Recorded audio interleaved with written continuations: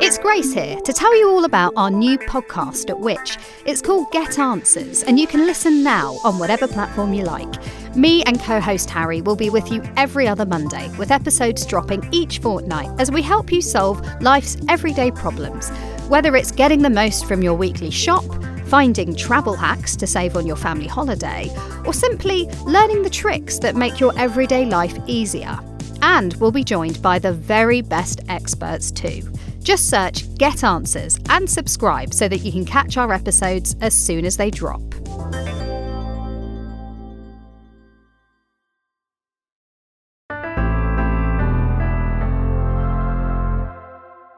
Hello and welcome to the Which Shorts podcast. I'm Rob Lilly. Now, another quick reminder, if you haven't already, to go and check out our new podcast. It's called Get Answers, and in the first episode, we ask, is all ultra-processed food bad for you? It's a really interesting discussion, some really surprising facts, so make sure you go and have a listen to that. And then next week, we'll be telling you on the new Get Answers podcast how you can win at online shopping. I'll put a link to that new podcast as well in the description for today's show, so make sure you go and have a listen. And while I remember as well, please do give us a rating and a review here on Which Shorts as well. It really helps other people find the show, so I'd be super grateful if you can do that wherever you're listening.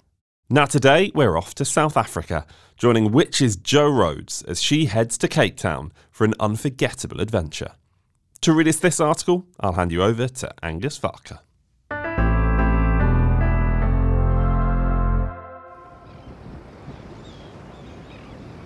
The scene is pinch myself familiar. A display so beautiful it graces magazine and guidebook covers. So it feels surreal to finally be stood in front of Table Mountain. The iconic flat top has been shrouded in a veil of moody clouds since I landed in Cape Town 48 hours ago.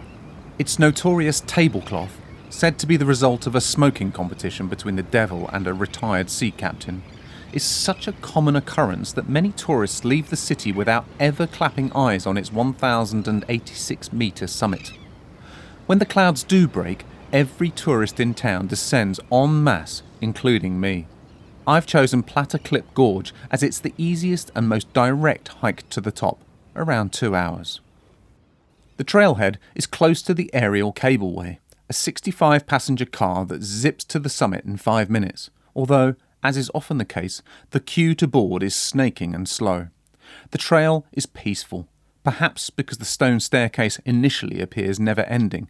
It's bedded among fynbos, a coral-like shrubland, while South Africa's national plant, the king protea, pokes its huge bowl-shaped head above the savannah. Pink, pointy bracts fanning outwards.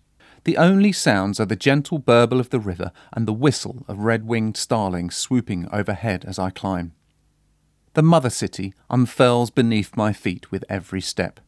Table Bay's perfect crescent of white sand curving around the Atlantic like a smile. The skyscrapers of City Bowl, Cape Town's central district, shimmer in the sunshine. The wonder of it steals what little breath I have left. It's no wonder it's one of the world's most photographed places. Finally, I reach the gorge. 2 flat sandstone cliffs splitting the main plateau in 2. Without warning, fog starts to billow through the crevice. By the time I've scrambled the last section, it's pea soup. I persevere to the top, but nothing's visible through the clag. I made 4 attempts on my last visit, a man sighs as we bundle on layers. Dejected, I take the cable car down. As it bursts through the cloud cover, a glorious sunny day is waiting right where I left it. At least there's a rainbow waiting on the other side of the storm. In Cape Town's Malay quarter, Bo Kaap, meaning above the Cape in Afrikaans, flat-roofed, candy-coloured houses climb the slopes of Signal Hill. When slavery was abolished in 1834, these previously whitewashed homes were leased to slaves, many of whom descended from Malaysia and Indonesia. The story goes that they painted their homes vibrant reds, yellows, pinks and blues to celebrate their freedom. Indonesian Prince Tuan Guru established South Africa's first mosque here after serving 13 years as a political prisoner on Robben Island.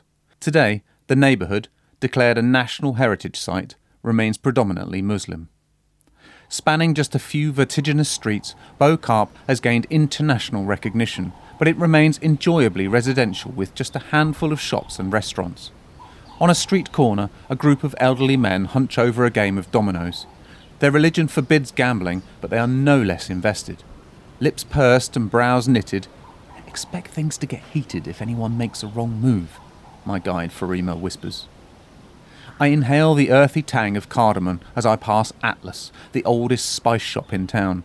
It whets my appetite for Bo-Kaap Kombuis, just up the hill. Turns out that dinner time is also blackout time. South Africa's blackouts have become so acute they're timetabled.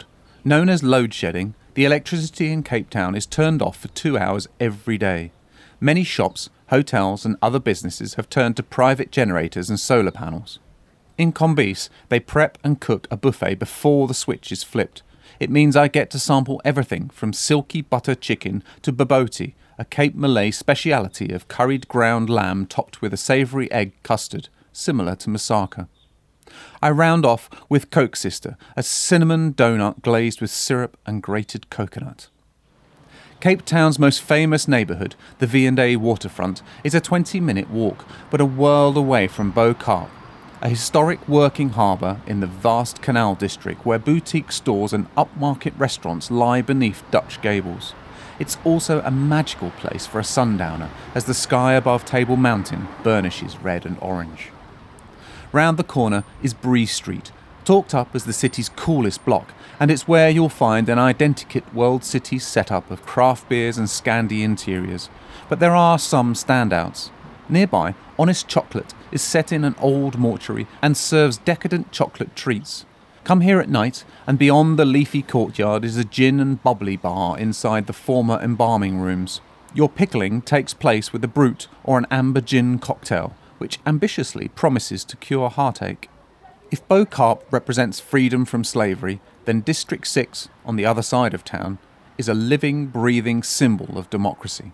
It is, like many places in South Africa, a difficult place to visit. Practically, in parts, it feels unsafe.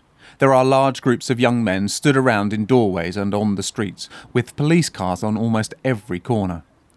But a visit to the District 6 Museum leaves you in no doubt of how precious every paving stone is to its residents. Our guide was just a child when the apartheid government came into power in 1948 and declared District 6 a whites-only area. Around 60,000 black inhabitants were sent to townships outside the city so their homes could be bulldozed. The brutality of that time is recalled through art, photos, mementos, and most moving of all, personal testimony. Happy days, District 6.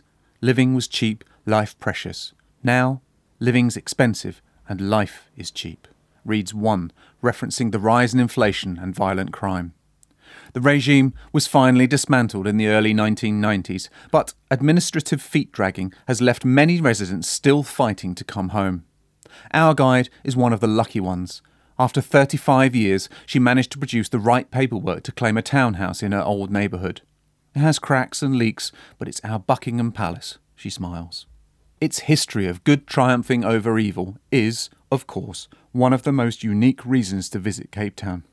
But there are also few world cities that can claim to offer so many different experiences on their doorstep. Extraordinary nature is always within reach. Yes, of course, you can sign up for a few days of full safari adventure, but less than an hour from Cape Town, I am sat in wonder at the colony of African penguins on Boulders Beach.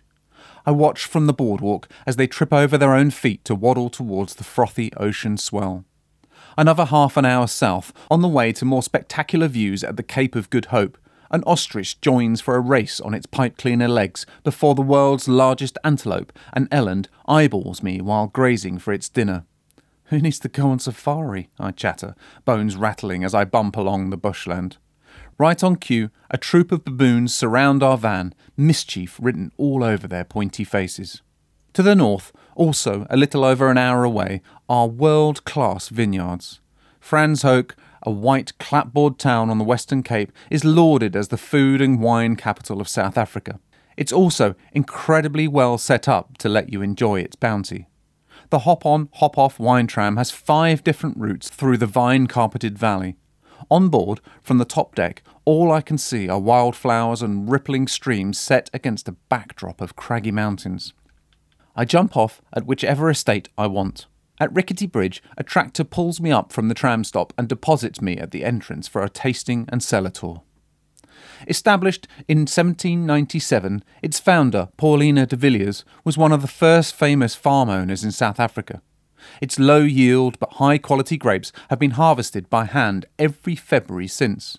My guide Zizi pours a generous drop of Semillon, bursting with green apple notes. This is followed by a full-bodied Pinotage, a red unique to South Africa, rich with black cherries. I round off with a Cape Classique, South Africa's answer to champagne, which leaves crisp bubbles dancing on my tongue. Hemmed in on three sides by the Groot Drankestein, Franshoek and Simonsberg mountains, it's hard to believe I'm only an hour from Cape Town. But then, this is a city unlike any other. I've experienced everything from cosmopolitan highlife to still raw wounds of the past, otherworldly landscapes, sprinting ostriches and kamikaze baboons. Wineglass in hand, I'm already plotting a return visit, if only to nail that elusive view from atop Table Mountain. Thank you so much to Angus and to Jo Rhodes too for her piece, which was originally written for the November issue of Which Travel magazine. Remember, you can find more articles you'll find useful every day on everything from money and technology to home and garden advice by signing up to one of our many free email newsletters. And you can do that at which.co.uk/newsletters. We'll be back next week for another episode of Which Shorts, and thanks for listening. Which Shorts was produced by me, Rob Lilly, while the exec producer was Angus Farker.